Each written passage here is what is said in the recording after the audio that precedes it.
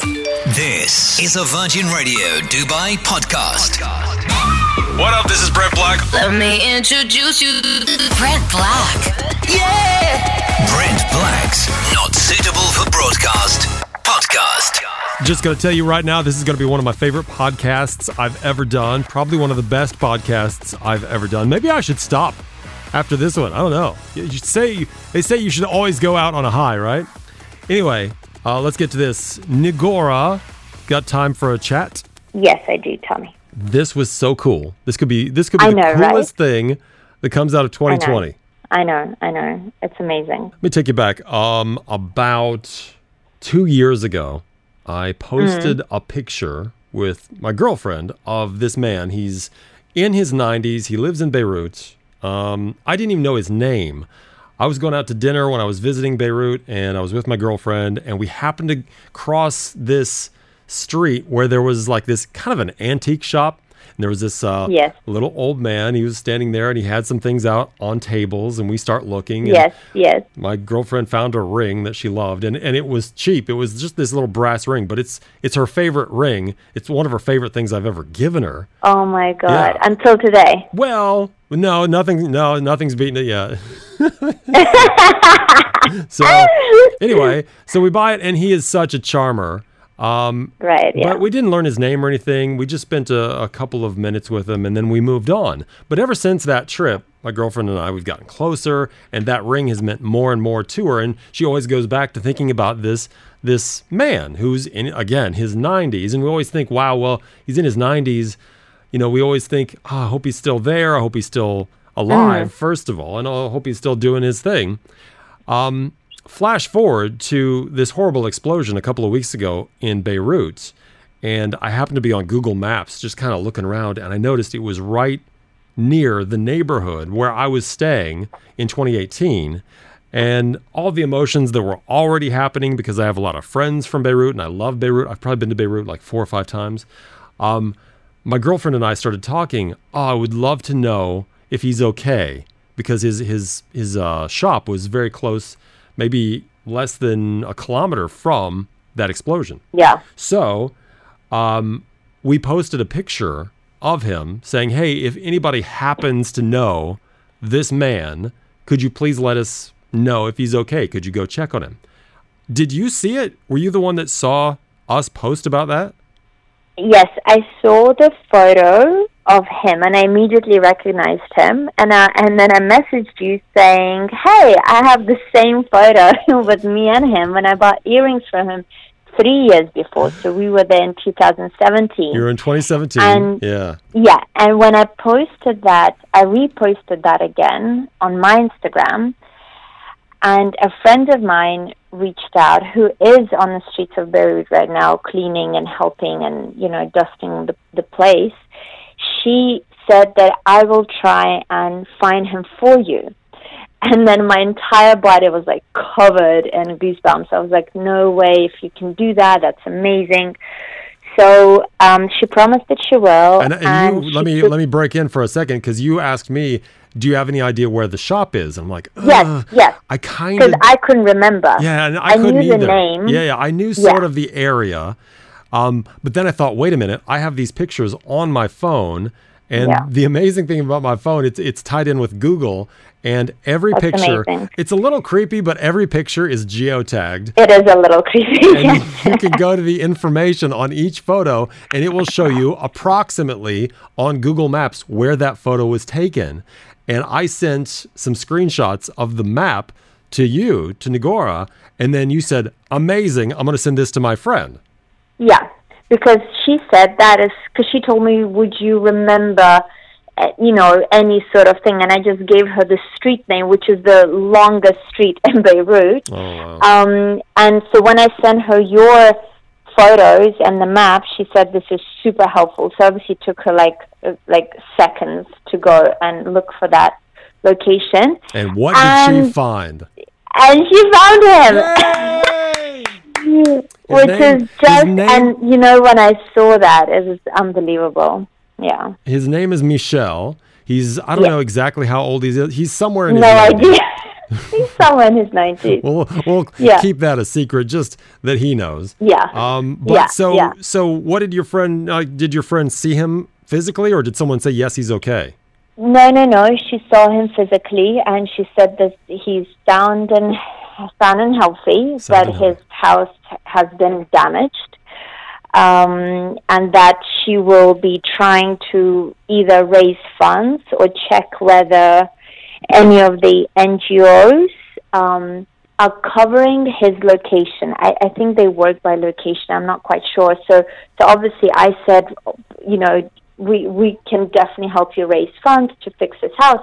And the most amazing thing out of this, Brent, is that 3 years ago, he impacted me to a core level when he told me that I'm worth 10,000 men. Not me as Nigora, but every single woman is worth 10,000 men. This sentence stuck to me until, probably until I leave this life.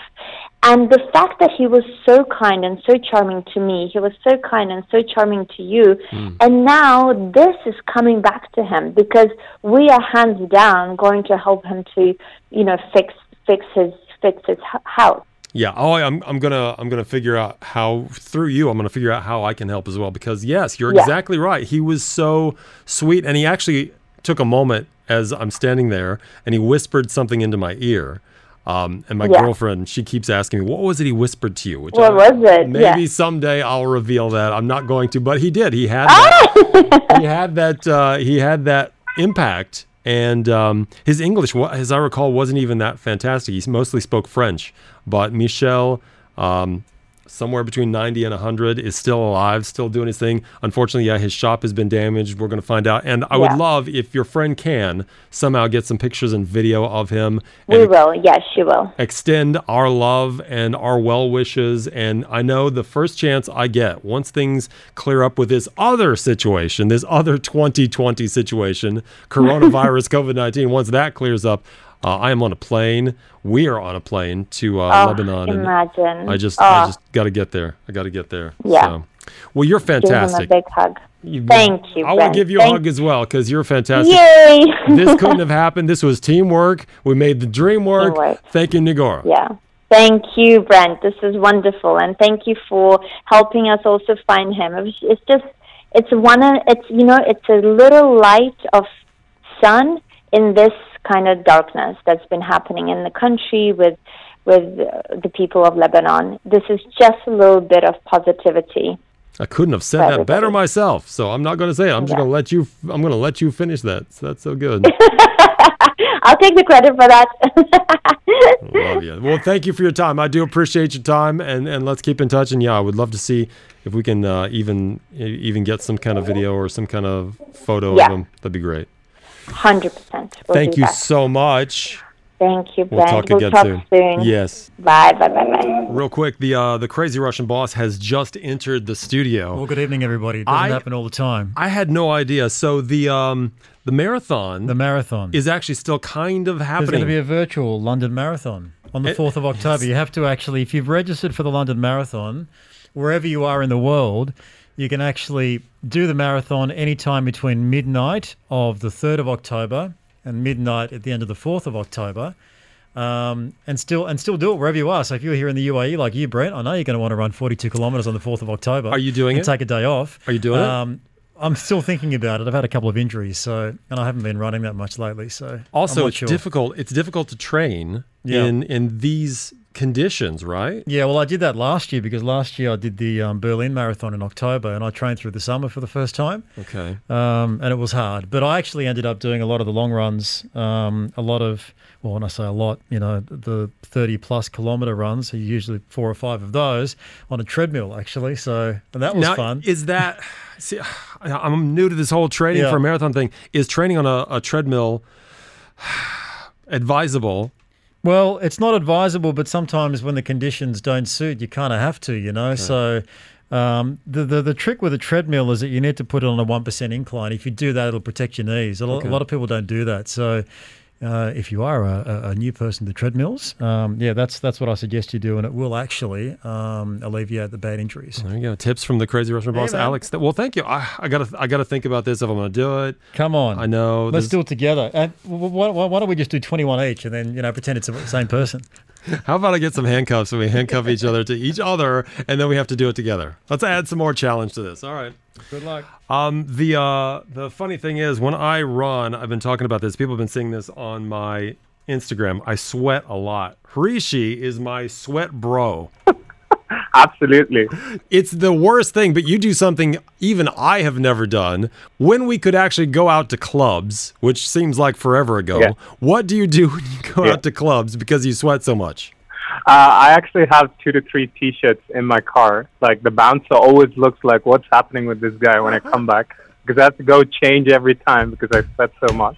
I love that. So, You go yeah. out to the car and change your shirt 2 or 3 times over the course of one evening. Exactly. Now, do people not recognize you when you come back in because you're like, well, you're wearing something different? They think like it's a game of charades, so like I'm changing, but my friends know why I'm changing. But yeah, it always helps.